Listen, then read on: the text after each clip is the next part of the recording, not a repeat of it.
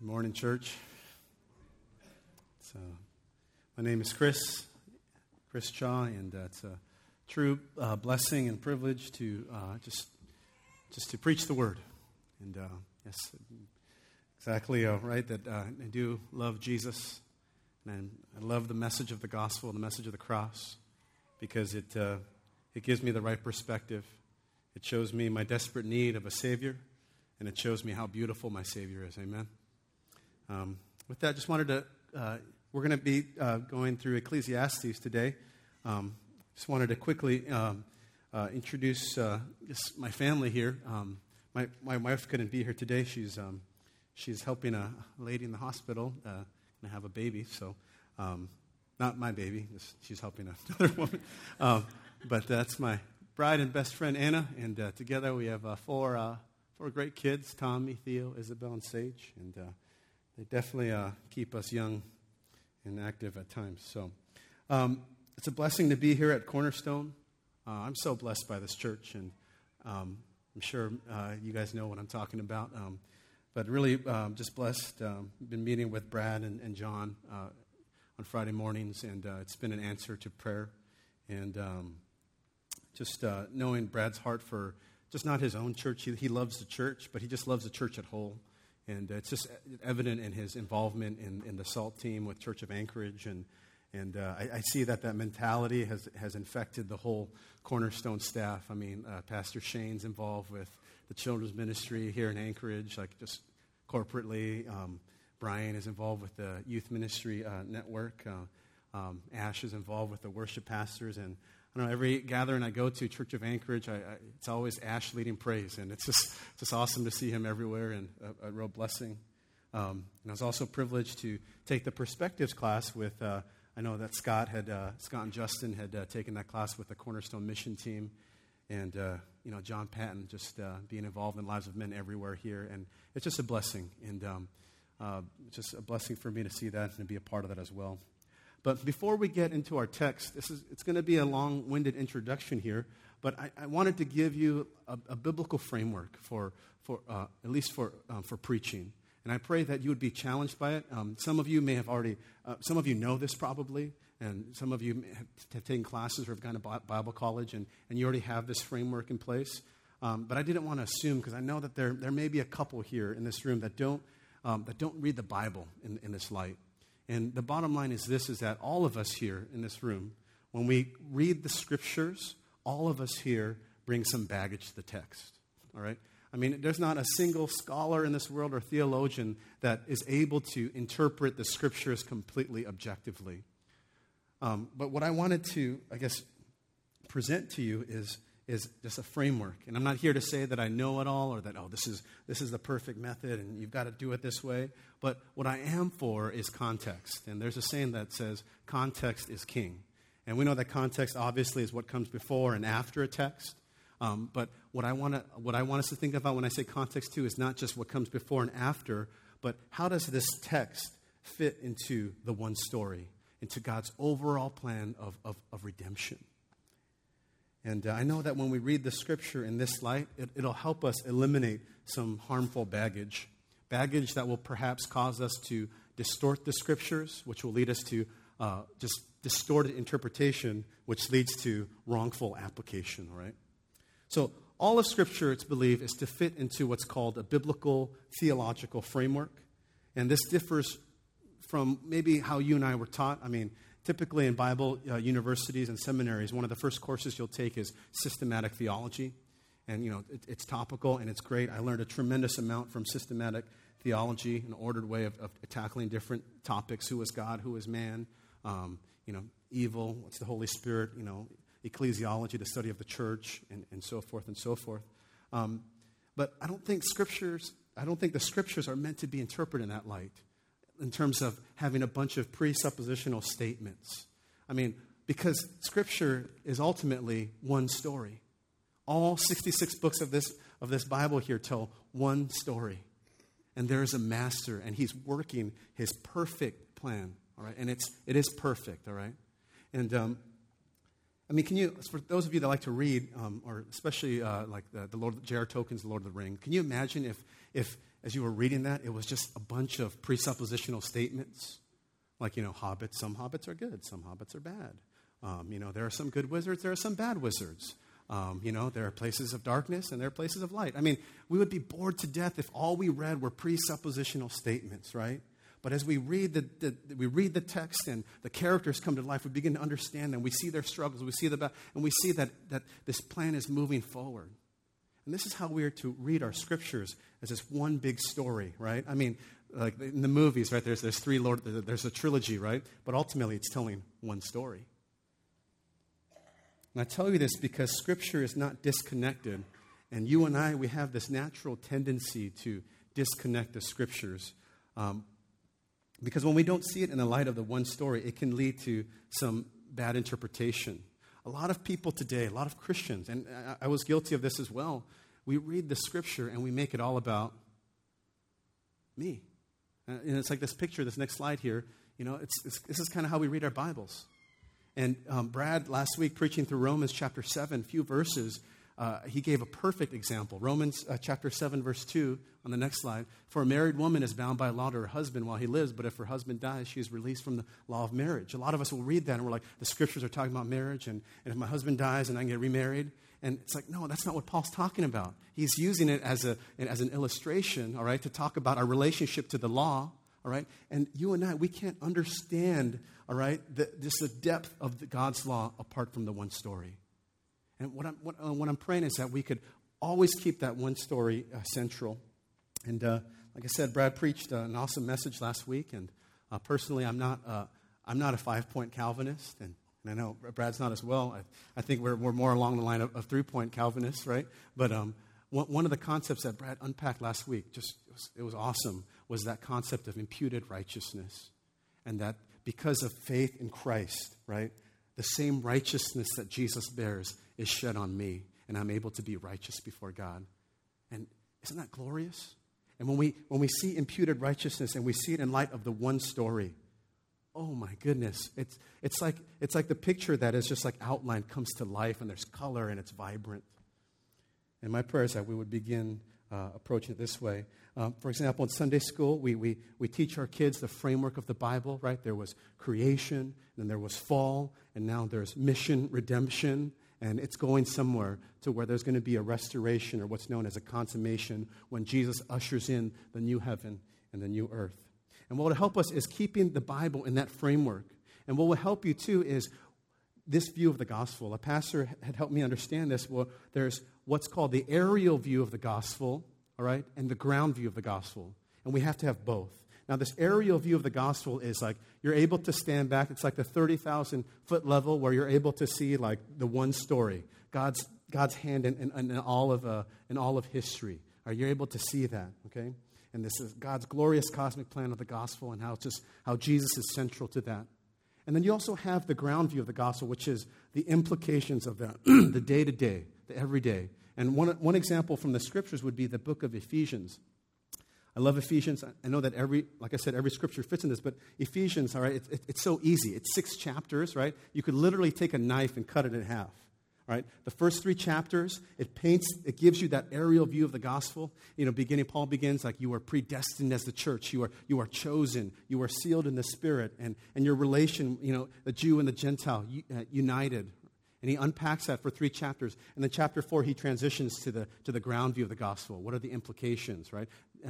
Chapter 4, therefore I urge you, right, to live in a manner worthy of the calling that you've received. Here are the implications of the one story of the gospel in your life. Chapter 5, how does that affect your marriage? How does that affect your relationship with your kids? And how does that reflect your relationship, masters and slaves, right? Gospel implications. I tell you this because so often we just read the scriptures, we read Ephesians, we read chapter 5, and it's all about marriage. And it is about marriage, all right? It is central because Paul uses that as an illustration. But when we compare that to the big story and to the light of the whole context of Scripture, wow, it's amazing. was able to attend the last men's breakfast, the last one of the season, and the topic of the day was the Word of God, and each man had a different segment of that. And one of the men, man, this is like music to my ears. He said, Christocentric preaching or interpretation, which meant, you know what? All of this is talking about one man, Jesus Christ. And it's not that the goal is we're trying to take the New Testament Jesus and slap him on the Old Testament, all right? It's not like this felt pad of Old Testament scenery and we're like, okay, Jesus is here in the backdrop with a peace sign saying, hey, I'm here. It's that, and granted, there may be times when Jesus is there, right? But it's like, man, we see God's redemptive plan and we see Christ all throughout the Old Testament. It's amazing. Jesus himself, after he resurrected on the road to Emmaus, he encountered Cleopas and his companion in Luke chapter 24, 25 through 27. And I'm going to be reading fast and a lot of content, so forgive me if you need some notes, I can give that to you. And he says here, and he said to them, O foolish ones and slow of heart to believe all that the prophets have spoken, was it not necessary that the Christ should suffer these things and enter into his glory? And beginning with Moses and the prophets, he interpreted to them in all the scriptures the things concerning himself. The New Testament canon wasn't available. Jesus was speaking of the Old Testament, that everything in the law and the prophets testified about him. The main characters weren't Moses, David, Abraham, Samuel. The main character was Jesus. And we see that all throughout the Old Testament, there's foreshadowing, right? Because one day there was going to come someone greater than Moses who was going to be the perfect intercessor for his people.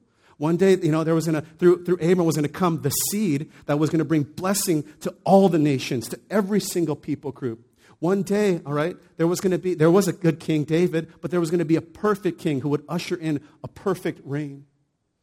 And when we see that in the light of the big story, it just blows our mind away. Another concept is, Charles Haddon Spurgeon says, Jesus Christ is the Alpha and Omega of the Bible. He is the constant theme of its sacred pages. From first to last, they testify of him. The scriptures are the swaddling bands of the Holy Child Jesus. Unroll them, and you find your Savior. The quintessence of the Word of God is Christ. When we uncover that story, we begin to understand it. We see that God is indeed sovereign and that he is indeed in control. But yet, sometimes you and I have a hard time accepting that and believing that. We sometimes fall into that illusion that God is a stage director who's going around and putting on fires uncontrolled. No, when you see the scriptures and you see the one story, you see that God is in perfect control, executing a perfect plan. An example of this that I wanted to give was the Ark of the Covenant and the Day of Atonement, right? How this fits into the big picture because it's covered in Leviticus chapter 16 and Hebrews 9. For example, if you attempt to even read the book of Hebrews, right, you have to understand Leviticus. You have to understand God's big scope and big plan and the purpose of the law and sacrifice. And when you do, like I said, it brings it to life. For example, within the Ark of the Covenant were three components. The first being the golden pot of manna, Exodus chapter 16. Manna from heaven, the bread from heaven that God had provided for the Israelites. All right? And these three images are going to paint this picture of our sinfulness. Because as this golden pot of manna was a reminder that God had provided for Israel, but Israel complained and rejected it. Then the second component was Aaron's budded staff. And it was a reminder that Israel kept falling short, that they failed to submit to how God wanted things done, his rule, his leadership, as the Israelites rebelled against Aaron. They didn't want him to be the high priest. The last component being the 2 stone tablets containing the 10 Commandments. Right, this was God's right standard of living, the way that he wanted us to live. But Israel kept falling short of that. Right, and we know that once a year, the high priest would have to enter into the Holy of Holies and sprinkle blood onto the mercy seat. And you know what that did? When God looked down at the Ark of the Covenant, he didn't see like rebellion and sin. He saw the blood that covered it, and it made atonement to cover over. And then you go to Hebrews chapter 9. And you begin to understand Jesus is the fulfillment of that. That the blood of Jesus covers us once we place our trust in him. And God looks at us and that appeases his wrath. He doesn't see broken sin. Because Jesus was the perfect, he was the bread from heaven, John chapter 6. He was God's perfect provision. Like, how God intended Aaron's staff. He submitted perfectly to the will of God. So much so that Jesus could say, I only do what I see my Father doing, and I've come to do my Father's will. And lastly, the Ten Commandments. Jesus walked perfectly. He was sinless. And you see that? When we put that framework, right? When we put that against the backdrop of the Scriptures, boom, there's fireworks coming alive.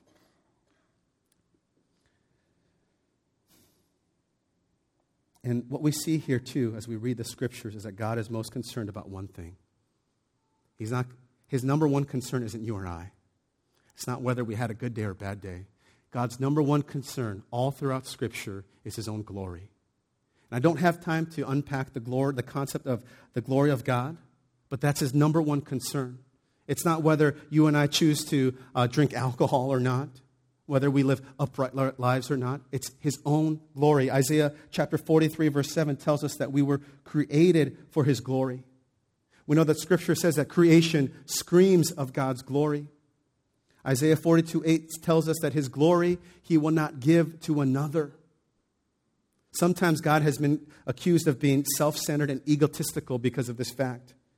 God being sovereign and in control angers some. For example, some of you have read some of Richard Dawkins' stuff, a world-renowned atheist. He wrote in his book called The God Delusion, the God of the Old Testament is arguably the most unpleasant character in all fiction, jealous and proud of it, a petty, unjust, unforgiving control freak, a vindictive, bloodthirsty ethnic cleanser, a misogynistic, homophobic, racist, infanticidal, genocidal, filicidal, pestilential, megalomaniacal, sadomasochistic, capriciously malevolent bully. But I ask you, who would you rather God have His life centered on? Richard Dawkins? You? Me? Man, I fear what the world would look like if God was centered about me. And I pray that you would come to that same conclusion. There would be some chaos, wouldn't there? Man. But anyway, when we see the light of Scripture in this light, right, we see that there is a trajectory, and we see that there is a purpose, His glory and His worship. And I had the privilege of taking the Perspectives class, and the Cornerstone Mission Team took it. And what I love about the Perspectives course, I recommend any believer to take it, all right, is that it presents the world Christian movement in this light, in this one story, within a biblical theological framework. For example, in Genesis 3, we have the fall, right? And what you see in Genesis 3:15 is theologians, it's a fancy word, Latin term, the proto-evangelium, which simply means first gospel. This was the preaching of the first gospel, where the Lord was pronouncing judgment on the serpent, all right? And He was saying that there was going to come someone from the seed of Eve that you're going to wage war with, all right? And he's going to crush your head. Yeah, you're going to bruise his heel like a temporary sting, but he's going to deliver that finishing blow. And that was a promise, guys. And then here in Genesis 12, so ever since Genesis 3, we see that mission redemption was in place, all right? God was in control, all right? Don't ever think that God's like, oh man, what am I going to do? Like, we got to go to plan B now. No, okay? This is God in control. Then we come to Genesis chapter 12, and we see how this is going to all occur. He says to Abram, go from your country and your kindred and your father's house to the land that I will show you, and I will make you a great nation, and I will bless you and make your name great so that you will be a blessing. I will bless those who bless you, and him who dishonors you I will curse, and in you all the families of the earth shall be blessed. So Abram, you're blessed to be a blessing, and through you there's going to come someone that is going to be a blessing to all the nations, every single people group, every tribe. This was to be continued through the Great Commission, Matthew 28:18-20, the making of disciples of every single people group. All right, it's a continuation. It's not something that God started that was new. No, it's part of His plan unfolding. And then in Matthew 24:14, regardless of your theological bent, there is something of significance here that is of the utmost importance. Jesus says, and this gospel of the kingdom will be proclaimed throughout the whole world as a testimony to all nations, and then the end will come. It's moving, guys, to an end. And it's involved in gospel proclamation to all peoples. And guys, we're at an interesting point in history, right? We have so many unreached people groups right now, but do you know that number of people groups is decreasing? And something's going to happen. The end will come. And then we have this picture that Jesus gives us through John in Revelation chapter 7, verse 9 through 12. After this, I looked, and behold, a great multitude that no one could number from every nation. Every people group is going to be represented from all tribes and peoples and languages, standing before the throne and before the Lamb, clothed in white robes with palm branches in their hands, and crying out with a loud voice, "Salvation belongs to our God who sits on the throne and to the Lamb." And all the angels were standing around the throne, around the elders and the four living creatures, and they fell on their faces before the throne and worshiped God, saying, "Amen." Blessing and glory and wisdom and thanksgiving and honor and power and might be to our God forever and ever. Amen. You guys see two things there? In heaven, there's going to be worship. We're going to be worshiping the Lamb. In heaven, there's going to be a representative of every people group. There's going to be authentic community. Sin will be eradicated. So worship and community are central things. Now, a convicting question that we tend to ask ourselves when we read this text in Revelation is, if you don't enjoy worshiping God now, and if you don't enjoy community now, there's a good chance you're not going to enjoy heaven. Because those are two components that are going to be central to heaven, because your life, you're going to be with Christ. There's going to be no more sin to deal with here. And we're going to be in perfect relation with people. All the stereotypes in our minds are going to be gone, and we're just going to be, it's going to be awesome. Well, anyway, this is the backdrop that we're going to move forward with. And I know that it was very long-winded. And let me also tell you that I've been so blessed that we've been going through the book of Romans. We attended in January of 2010 when Brad was starting Romans. And I was so excited. The first time I heard Brad preach, I said, that's my preacher right there. And Romans, I mean, to tackle the book of Romans, oh my goodness, it rips you apart. I mean, you have to do your own soul searching and then to expound on the glories and riches that we have in Jesus. It's such a blessing. And I know that all the Word of God is holy, true, and powerful. But Charles Haddon Spurgeon had a famous quote of the Word of God. He says, "Defend the Bible. Would you defend a lion? Loose him and let him go." And that's what I feel Romans does, right? I mean, even in my own life, when you read and you interpret Romans, does it not tackle self-justification, right? I mean, you go through the first 3 chapters of Romans and you're like, woe is me, I am undone. I'm totally depraved, God. I've got nothing to offer you. And then as you begin to read Romans, you see this beautiful picture of a beautiful Savior who, in spite of my sinfulness, willingly gave himself up for me. And then in Romans, we get the ground view and the aerial view of the gospel. Right? We get that big picture, like big story, how all throughout history God was working and how everything was going to be manifested in Jesus Christ. And then we have, chapter 12, we begin to have the implications of that, of living your life as a living sacrifice. And we can understand John Newton, the famous hymn writer of Amazing Grace, toward the end of his life. This is what he said: "Although my memory's fading, I remember 2 things very clearly. I'm a great Savior, and Christ. I'm a great sinner, and Christ is a great Savior." And now we come to Ecclesiastes. And I love this book because, like Romans, it likes to crush things. All right? And I need that. And I pray you would need that too. We need to be crushed because we are very prideful people. We like to stand on our own righteousness. We like to self-justify. And Romans crushes that. Ecclesiastes does the same thing. It tackles issues like materialism, secularism. It even talks about hedonism, the seeking of pleasure. The writer goes and he examines everything. He looks at, okay, what does it mean to pursue a life of wisdom, a life of pleasure? What if I did this? And he's like experimenting with everything. Ecclesiastes exposes idols in my own heart and exposes idols in my culture. But when reading Ecclesiastes at surface level, you kind of feel like the guy is this depressing guy who wants to sap all the joy out of the room. A lot of times we picture him to be like this guy who's in a dark corner of the room. He's on a stool. He's got his head down. He's got a bottle of liquor. And he's just saying, vanity of vanities. And you just want to put your arm around him and say, hey, man, it's going to be okay. Life's not that bad.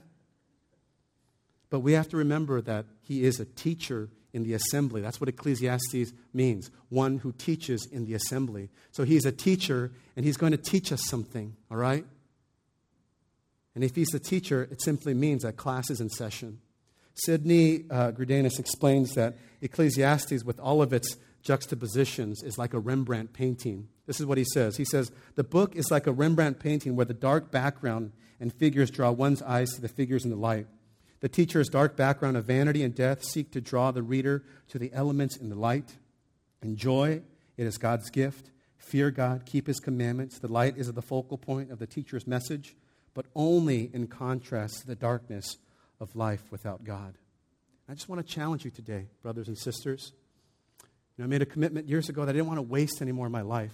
Spent over half my life chasing the things of this world and pleasing myself. And in fact, I believe that all that time was spent being an agent of the devil, not being an agent of Jesus Christ. And as preachers, and that's what I love about Brad as well, you're blessed because preachers that preach without compromise. It's not our goal to offend you, all right? But I know that when we encounter the Word of God, it's like a mirror, right? It shows us who we are. It shows us how dirty we are. It shows us really that there's nothing in life that we can cling to apart from Jesus' saving grace. And I want to challenge you today, and I pray that there would be some conviction. And I pray that conviction, if you feel that would prayerfully lead you to repentance and not in continual denial and rebellion. Now, the majority of you in here are over the age of 12. You've reached what's called the age of accountability. Scripture doesn't talk about it, like there's not a term age of accountability, so we're not going to be legalistic, but we're going to say that there comes a point in everyone's life when we need to grow up. In the Jewish culture, there are bat mitzvahs and bar mitzvahs when a young lady turns 12 and when a gentleman turns 13, because women mature faster than men, amen? And we're learning, but that's truth, right? But we know that prior to the bat mitzvah and the bar mitzvahs, right, the responsibility of their upbringing and their spiritual adherence and obedience, the onus was all on the parents, right? But after the bar mitzvah and the bat mitzvah, that ownership transferred.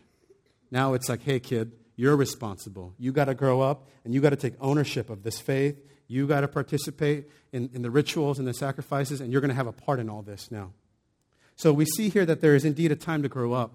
Even Paul writes in 1 Corinthians 13:11, when I was a child, I spoke like a child, I thought like a child, I reasoned like a child. When I became a man, I gave up childish ways. Even though Paul was talking about spiritual gifts here in this passage, we get the gist. His point was that we are to mature in our thinking and in our ways and how we use our spiritual gifts. I don't know about you guys, but I want to grow. I don't want to be in the same place 10 years.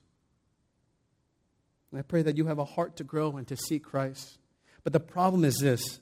Many people, even people in this room, are going to continue on in their adolescence until who knows how long. In other words, you're going to willingly choose to remain in your childish ways, and life is going to go by so fast.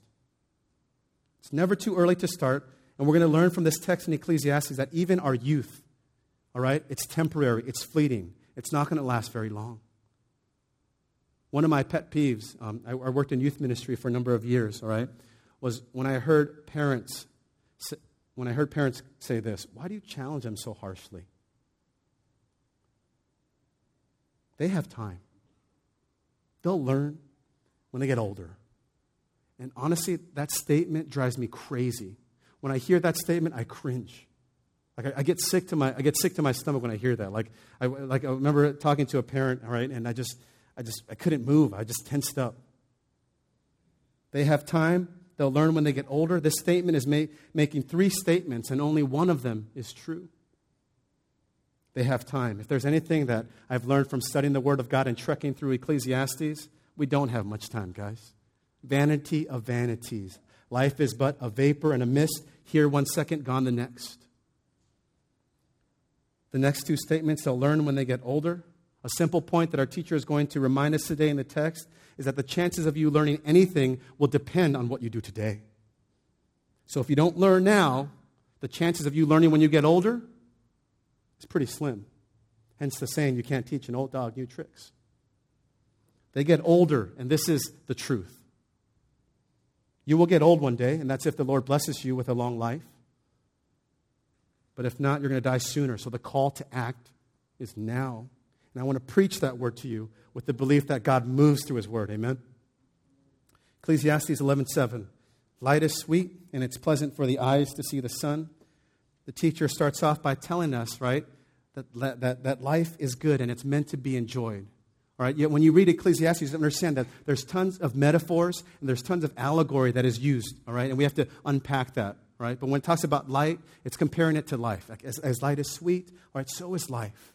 All right? And God wants you to enjoy that life. Verse 8. So if a person lives many years, let him rejoice in them all, but let him remember that the days of darkness will be many. All that comes is vanity. Not only are we to enjoy life, but we're to rejoice in the days of life that our Creator has given us. Every day is a gift of God. We're to enjoy it thoroughly. We're not to carry around the mentality that, you know what, I'll enjoy it when the weekend comes. Or I'll enjoy life when I go on a vacation with my family. Or I'll enjoy life in the future.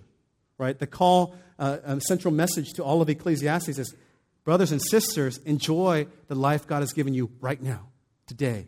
Seize it. The teacher also reminds us that the days of darkness will be many. All right, now, this is where the teacher gets kind of accused of he builds us all up and then he pops our balloon, right? That's not what he's saying. I mean, he's saying it doesn't eliminate the fact that we're to enjoy our life. He's saying enjoy that. But in this text, the days of darkness does not refer to death. It refers to the suffering involved in getting old. That's what he's talking about, of the days of darkness will be many. And all that comes is vanity. So it's like, since this is the case, there's going to be much suffering in getting old. Enjoy it now. Verse 9. Rejoice, O young man, in your youth, and let your heart cheer you in the days of your youth. Walk in the ways of your heart and the sight of your eyes, but know that for all these things God will bring you into judgment. The teacher reminds us again that we're to rejoice, but now we're commanded to rejoice in our youth. You are to let your heart cheer you in the days of your youth. You're to walk in the ways of your heart and the sight of your eyes. You're to enjoy life. You're to act upon your convictions. You're to follow your desires now without delay and without waiting. You want to pursue something? Pursue it. Do it, is what he's telling us. But too often as Christians, we're taught that if it feels good, that we need to repent because of the fact that it felt good. God is not a cosmic killjoy, okay, people? Enjoying your life with God is a theme central to Ecclesiastes. Look at Psalm 16:11. You make known to me.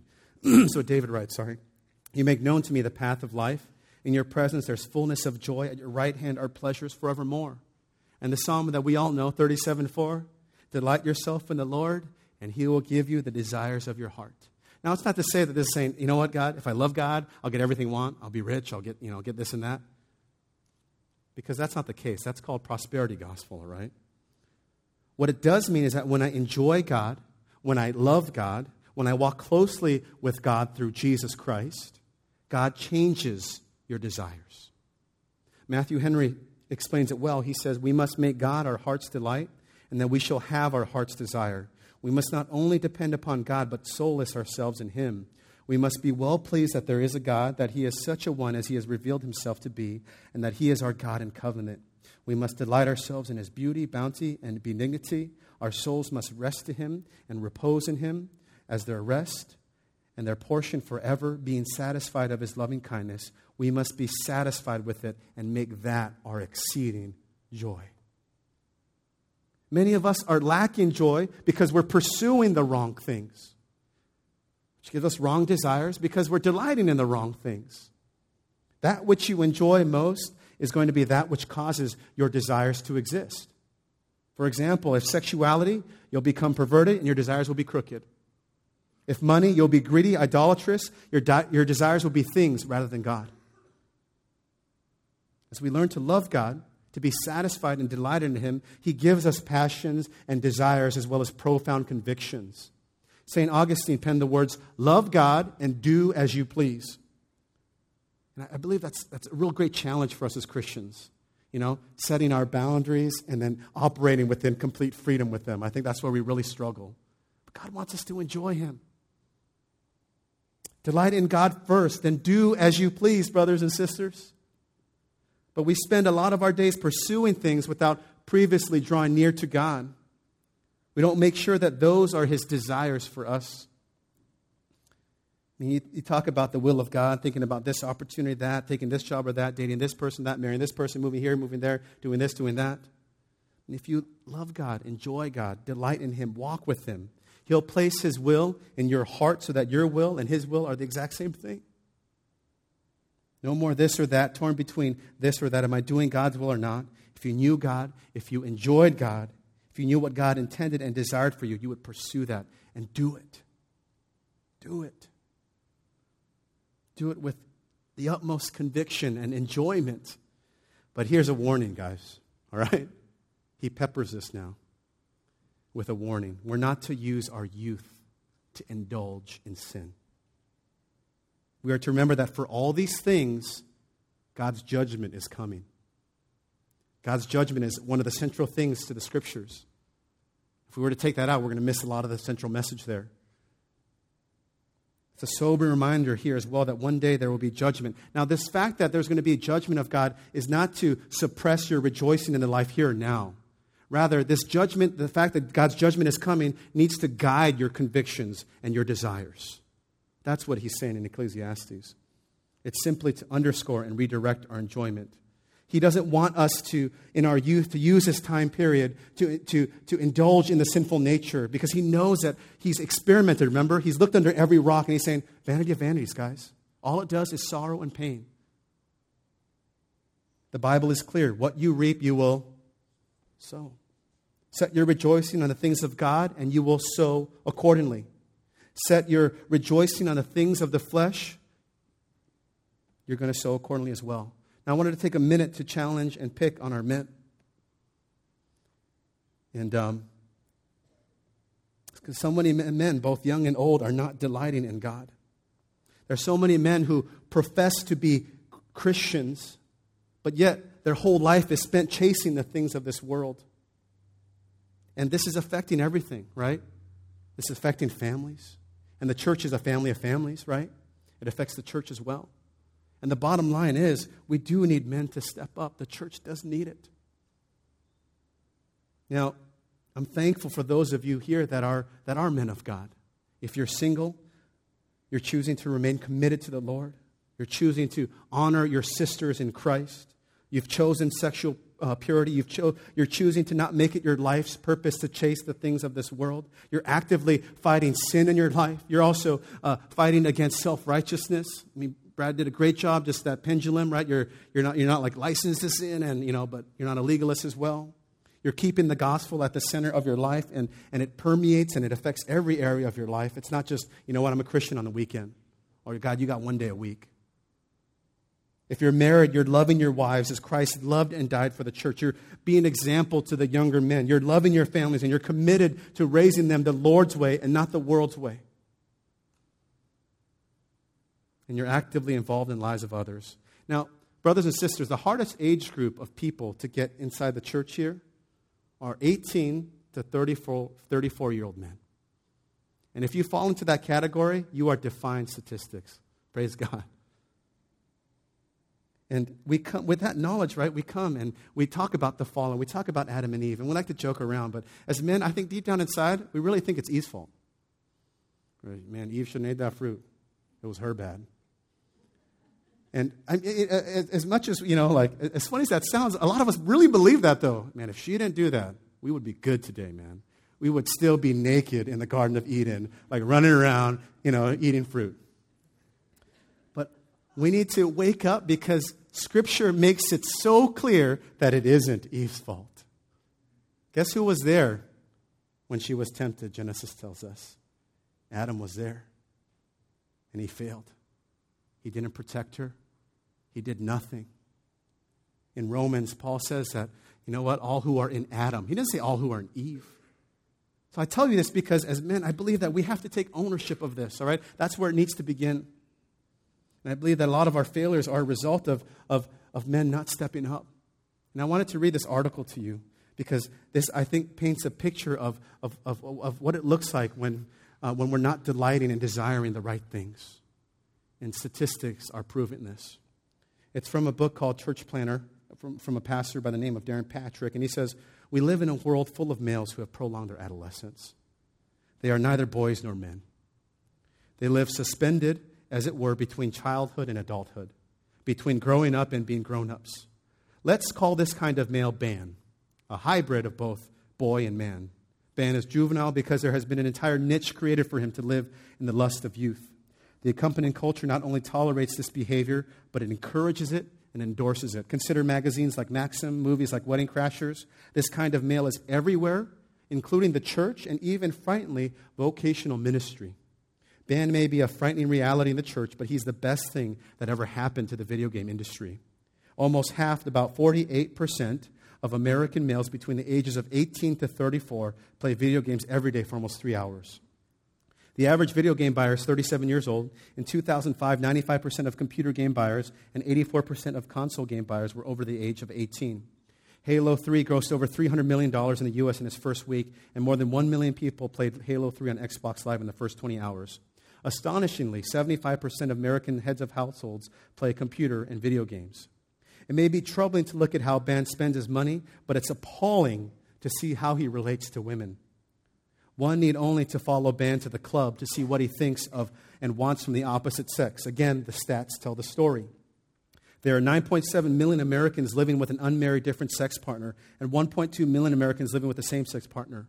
Every second, $3,075.64 is being spent on pornography. 28,258 internet users view pornography, and 372 internet users type adult search terms into search engines. Every 39 minutes, a new pornographic video is created in our country here in the United States. In the United States, 1.3 women are raped every minute. That results in 78 rapes each hour, 1,872 rapes each day, 56,160 rapes each month, and 683,280 rapes each year. 1 out of every 3 American women will be sexually assaulted in her lifetime. The United States has the world's highest rape rate of the countries that publish such statistics. It's 4 times higher than Germany, 13 times higher than England, and 20 times higher than Japan. Unfortunately, many young women today have given up trying to find Mr. Right. They're coming to the stark reality that they're probably going to have to settle for Mr. So-and-so. So Ban is good at selling himself as a man, but the reality is that he is just a man wannabe.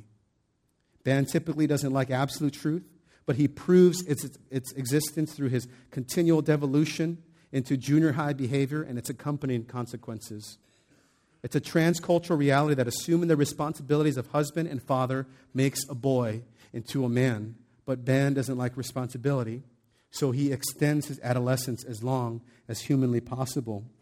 And by delaying having a family, which is the right of many cultures' progress into manhood, Ban is able to set his focus squarely and supremely on himself. As Ban puts off adulthood, he also puts off marriage. Why bother with a wife and a mortgage when you can live in your parents' basement, play video games all day, participate in adult sports leagues at night, and bar hop every weekend? Life is good. A psychologist states that in 1970, 69% of 25-year-old and 85% of 30-year-old white men were married. In 2000, only 33% and 58% were, respectively. And the data suggests this trend is not slowing. I think this is one of the reasons why young men love watching mixed martial arts. They project themselves onto these superheroes, men who are everything they're not, incredibly disciplined, courageous risk-takers who have the genuine respect of their peers. It's as if watching real men in danger taps into the brain chemistry responsible for what we call masculinity.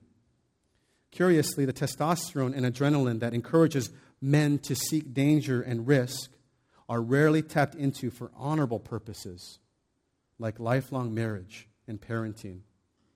Instead, Ban settles for virtual reality and virtual relationships.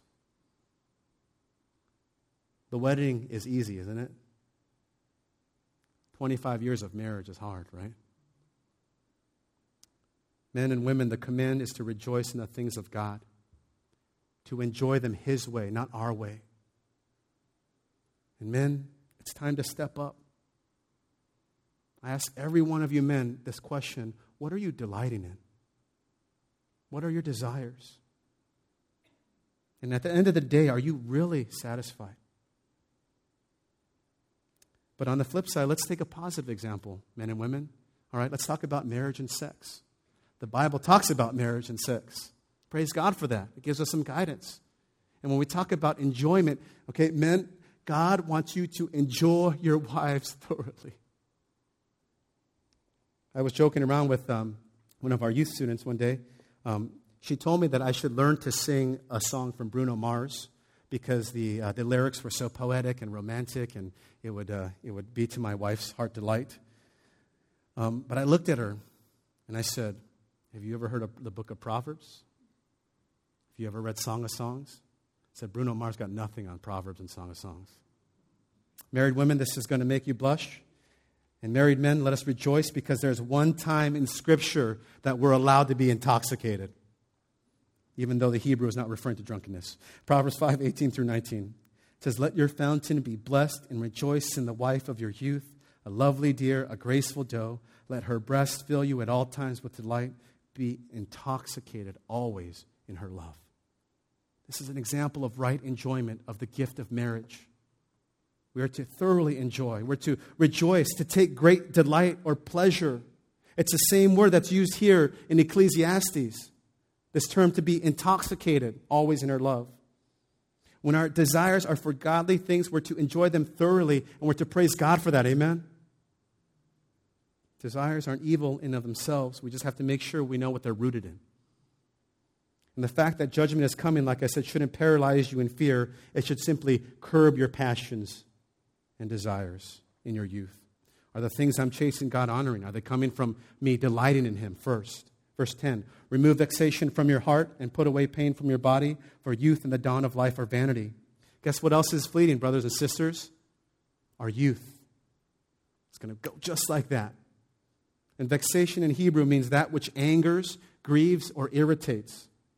If we're to live joyfully, rejoice in the Lord, we have to remove vexation and anxieties from our life right now. In other words, it's not to say that we're to avoid these things and we're to avoid bad circumstances. But what he's telling us is we have to learn to deal with them now.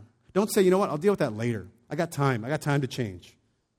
Learn to deal with these things now because there's going to come a time in your life, all right, in getting old, that vexation and pain are a normal part of your everyday life.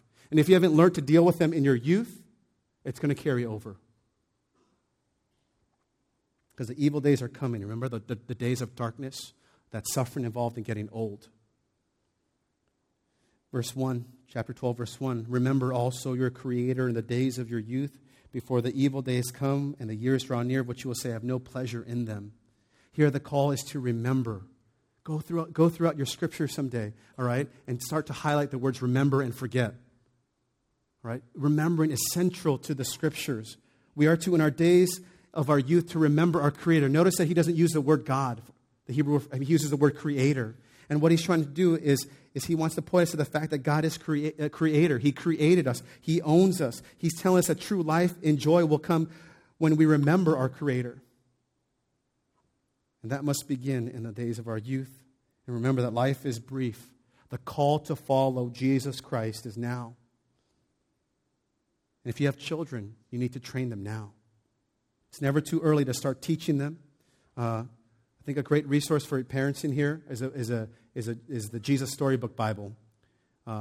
Sally Lloyd-Jones, she works with Tim Keller at Redeemer Presbyterian Church. And if you know anything about Tim Keller is all about preaching the one story, all right? And this Jesus Storybook Bible tells all those stories. Like, so if it's talking about Moses, it's going to say, but guess what? There's going to be someone that came that was greater than Moses. It was pointing to Jesus.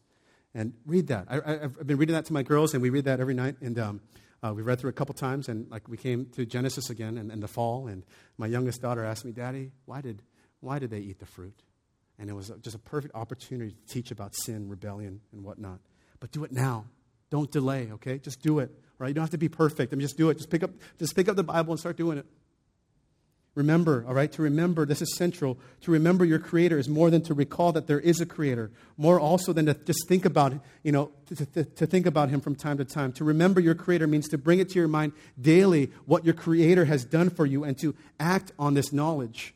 All right? The concept here is from 1 Samuel chapter 1. We're talking about Hannah and Samuel. And in verse 19, it says that God remembered Hannah and He gave her Samuel. So what does that mean? It means that God was actively thinking of Hannah and he actively acted. And we're to do that as well. We're to remember, right? And this carries us to the New Testament scriptures of Jesus. We're to remember the great sacrifice that Jesus paid and the life that He calls us to. We're to remember His commission. Remember that there is an end in mind. And we're to act decisively. If there's sin in your life right now, you're to deal with it now.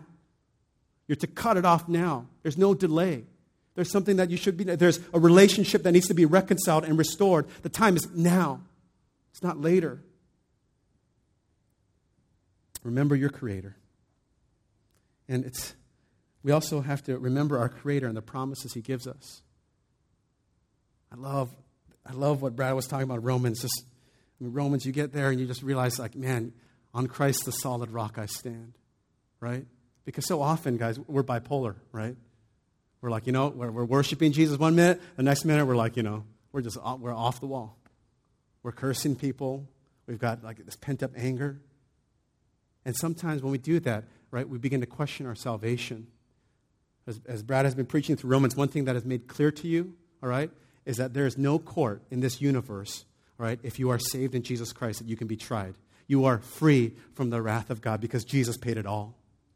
And you have to remember that, guys, because you have an accuser. That's what Satan means, accuser, right? It's like 1 John paints that picture of a courtroom, and you have the prosecuting attorney who's saying, look at him fail again and again, time and time again. And you know what 1 John tells us? Jesus is our advocate. It's the court of law statement that He's the ultimate defense attorney that stands in our place and says, you know what, I got this. Innocent. We're no longer under the wrath of God, amen? So we have to remember this in our youth, because years will draw near, guys, when you're going to come to a point in your life where you have no delight in the pleasures and you're just going to be bah humbug about everything. There's a point, in other words, He's trying to tell us that it's going to be too late. You look at the life of Solomon. There was a gradual decline from here to here, right? He started off as the second wisest person in the planet, right? Jesus was number one, always. And then he began to chase women. Read 1 Kings sometimes. And we know that some of these women were involved in idolatry and the practice of sacrificing children, and it's probably believed that Solomon himself practiced that as well. So we all ask, how did he get there from here to there? And the simple answer is he forgot his Creator. Simple and straightforward. How do we get from here to there? We forget our Creator, guys. So the point is, if we fail to read our Bibles now, if we fail to make our lives dedicated to prayer now, if we fail to confess sin and to repent now, chances are you're not going to do it when you get older. Verse 2, before the sun and the light and the moon and the stars are darkened and the clouds return after the rain. This is like metaphor, allegory for days of getting old. The teacher is now going to paint a depressing picture of the decline that takes place in old age. Beginning in verse 3, he likens the body of an old man to a decaying old house. Verse 3, in the day when the keepers of the house tremble. Keepers of the house were the watchmen. So what he's trying to picture us is what has defended you, man, in your hands. They've provided they've given you the ability to work and to the ability to feed yourself and to protect yourself, but now they're failing to do that. They begin to tremble, right? And he's saying that as the body decays, all right, your body parts are gonna begin to tremble. Those of you that have ever lifted weights, right, you attempt to lift more than you can, your arms begin to shake, all right? Now, as you get older, this is going to be a normal part of your everyday life. And the strong men are bent. The strong men that have carried the old man's body are his legs. In old age, they can barely carry the weight anymore. They begin to bend. And the grinders cease because they are few. Grinders here represent the molars. So you can kiss chewing ribeye steaks goodbye. Can't chew this stuff anymore. You begin losing your teeth. You can't even eat kettle corn popcorn anymore. And those who look through the windows are dimmed. Talking about the vision. Your vision is beginning to fade. You're going to have to squint more. As you drive, you're going to have to scoot your seat up and go above your steering wheel just to see street signs or to see if the light is green or red. Verse 4, and the doors on the street are shut. Your hearing begins to go. The doors are shutting. When the sound of the grinding is low, This old man, remember, has lost all his teeth. He can only chew soft things. There's no more sound when he eats. For those of you that have kids and at mealtime, right? You know how that works when they're chewing on food, right? At my house at dinner time, it sounds like every time we have dinner or a meal, it sounds like we're having a beatbox battle. Right? All the kids are chapping, yap, yap, yap, chewing, because it's good times. But no more will it happen. And one rises at the sound of a bird, right? When you were young, right? You're like, man, when I get old, I'm going to sleep, right? I'm going to sleep. But the funny thing here is when you get old, you just wake up at any little sound. Got no job, nowhere to go, can't even walk or drive anywhere, but a sound of a little Tweety bird wakes you up. You can't go back to sleep. That's what he's telling us. And he says, and all the daughters of song are brought low. The old man, he can't sing anymore. His voice is brought low. Verse 5, they are afraid also of what is high. There will come a day when you're afraid of heights. You'll even be afraid to reach the top shelf for the peanut butter because you're getting old. So opposite of the way it used to be when you were a kid, right? The adventurer, daring person to climb on the trees. There's going to come a point when you're afraid. I remember my son, when he was just he wasn't even walking, and he climbed this large, a slide in our backyard, and he flew down, and he went flying like 8 feet off and landed right on his stomach. And he just got back up and wanted to go right back up. That's not going to be the case for us anymore when we get old. We're going to be afraid of that. And it says here, and terrors are in the way. You will have terrors and you'll be more cautious. You won't venture out like you used to, because if you walk outside in the Alaskan cold, you may slip on your driveway and bust a hip. The almond tree blossoms. The almond tree is one of the first to blossom in Palestine. And from a distance, all right, it looks like the back of a human head that's all just full of white. Saying you're going to get white hair. You're going to grow hair in places you never thought you could grow. You're getting old. The grasshopper drags itself along. It's pretty much the same. You're becoming an old fart now. There used to be a point where your body was agile and nimble, all right? It's not so much anymore, right? For those of you that play sports, you completely understand, right? That maybe in your 18 to 22-year-old, you were playing and you were like fantastic. You're able to do like what you thought. Okay, I want to spin baseline here and I'm going to make this layup, and you're able to do that. But as you get older, your body fails. Mentally, you know what you want to do, but physically, it's just unable to follow up.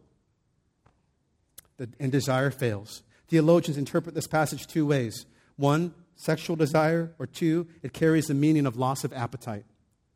Whatever the meaning, the things that you used to desire when you were young, your body stops. And it's not that you don't desire, it's just that your body can't do what it used to. Like, maybe you used to be able to go to like a Twin Dragon and eat like 8 bowls of Mongolian barbecue. As you get older, you just can't do it. You can't keep up anymore. And it says here, because man is going to his eternal home and the mourners go about the streets. What he's saying is your life is heading into a certain direction. You're going to die. We're all going to die is what he's saying. Verse 6, before the silver cord is snapped or the golden bowl is broken, he's given us 3 images that capture the end of life. And he compares life to a precious human lamp. The silver and gold signify that it is precious. So he's talking about that. The silver cord refers to the cord that held the golden bowl, which held the lamp. And now the cord is snapped and the golden bowl smashes to the ground and the lamp is out. Life is coming to an end. Second thing, or the pitcher is shattered at the fountain. This picture involves a cistern or a container of water giving life-giving water. It's now shattered, broken. Lastly, when the wheel broken at the cistern. People would turn the wheel at the cistern to get water, but now it's broken. Life is fading. It's coming to an end. Do you notice a theme in these verses here now? At the 3 images? Broken, broken, broken. Life is broken and beyond repair. Death is final and irreversible. Verse 7, and the dust returns to the earth as it was, and the spirit returns to God who gave it. In Genesis 2:7, it states, and the Lord God formed the man of dust from the ground and breathed into his nostrils the breath of life, and the man became a living creature. Here is now the reversal of what happened at creation. We return to the dust. Our spirits leave our body and return to God, and that day will come for us all. This is a sobering reality, death. But we need to live with that in mind. The English pastor and poet John Donne, he bought a coffin and he placed it in his bedroom, and occasionally he would sleep in it as a reminder of his mortality and the life of sin that he had renounced. I know it's a little morbid. I'm not telling us to go by a coffin, but there's a point. Do we live with the end in mind? See, the problem is that many of us, we think we're going to live forever, or we think this phase of our life is going to last for so long. And the writer of Ecclesiastes is saying, no, it's not. It's going to come and go. I was reminded of this recently when I was in Los Angeles in October. There was the Seal Beach shooting, and it was the worst shooting in the history of Orange County. In Orange County, it was an upscale place, a salon, where an angry husband had come in and just started gunning down the place and killed 8 people. But, I mean, it's like that. Every day we go through life and we think, hey, we're just going to go to the salon, we're just going to live our life, we're going to do our things. And then, boom, it just ends. It is short, guys. The teacher has painted this picture that life is temporary. The human body is deteriorating. We are moving into a direction. Now, the question I have for all of us here is, how are you doing remembering? Verse 8, vanity of vanity, says the preacher, all is vanity. The teacher closes with this reality. Life is short, it's but a vapor, it's fleeting. It refers both to the duration, here 1 minute, gone the next, and it refers to the substance that there's nothing to grab onto. He's looked down every rock. You know what? He's looked down the life of pleasure, like the pursuit of wisdom, wealth, happiness, all vanity of vanities. And the theme is that life apart from God, anything that which you and I would pursue apart from God and under His control, is vanity of vanities. A thorough investigation has been done, and he comes to this conclusion. And I want to just wrap it up here. And I pray that we can ask ourselves these hard questions. Questions like, how has your life been the past few months? If you claim to be a Christ follower, how have you been living your life? As we painted that picture of the one story, have you been asking God, how can I be involved in your story? Or have you been asking God, how can you fit into my life? Two totally different things. And so often as Christians, we're trying to see how God can fit into our lives instead of saying, God, I want to be part of your story and your redemptive plan and being part of bringing the gospel to all peoples, no matter where I'm at. Have you been remembering your Creator? Have you been engaging the world you live in as a Christ follower?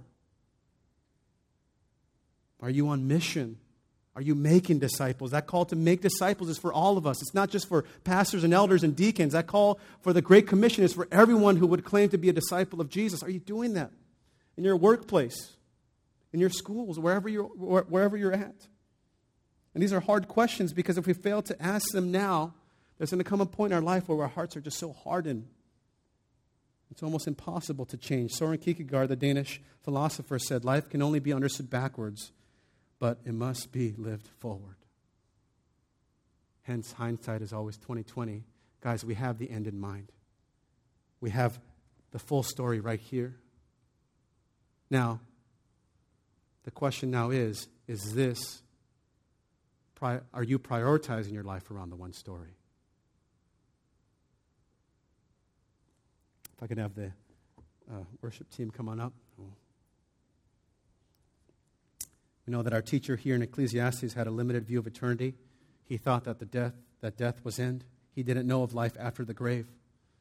But as believers in the New Covenant, we do know that our Lord Savior, Jesus Christ, said about life after death. We know that He conquered death and that through Him there is life beyond death. And because of that fact, that should curb our passions and desires.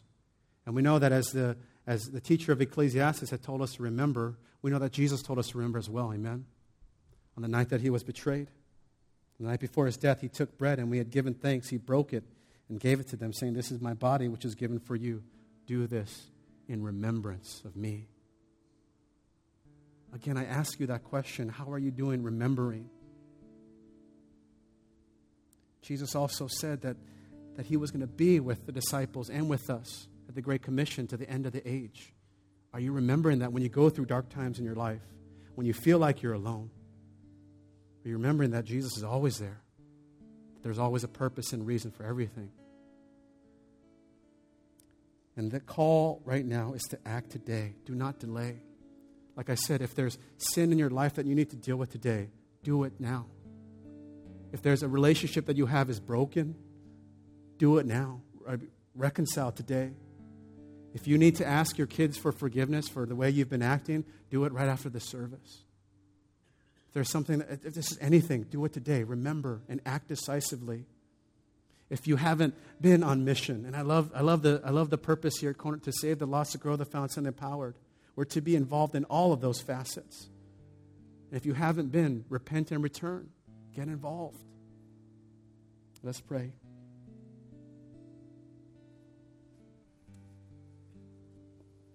Father God, we want to always make sure that we're resting in the final and perfect work of Jesus Christ.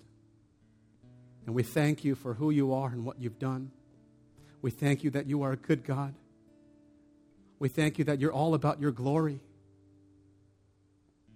Because, God, you are worthy of that. You are worthy of all of our worship. And forgive us, God, because, Lord, we don't give you the worship you deserve. We fail to remember. We're so consumed with our own lives and our own things. And God, I just pray, God, that you would revive hearts, God, in our city, in our state, in our world. That the gospel would continually move forward. That the message of the cross would continually move forward in our city, in our homes. God, I pray, Lord, that if there's sin to be dealt with here today, God, I pray that there would no longer be a remaining in guilt, but instead there would be a perfect rest in what Jesus has done. And there would be an empowerment of the Spirit to move forward and to see victory. God, I pray that right now over this church body, God. I pray that people would begin experiencing victory over sin. That they would see strongholds broken. They would see chains loosened. And they would see the Son of God lifted high in their life. Lord Jesus, you are the trailblazer. You are the author and perfecter of our faith. You call us to follow in that. And we simply just need to walk in that freedom and forgiveness. And God, I pray we would do that. I pray for hearts of genuine repentance. I pray that hearts would be turned to you. I pray that men would begin just stepping up. They would begin taking ownership, God. And I pray for restoration and healing as well, God. Thank you for your grace. And God, we want to remember you always. In your Son's holy and perfect name we pray. Amen. Will you please stand with us? We're going to sing a couple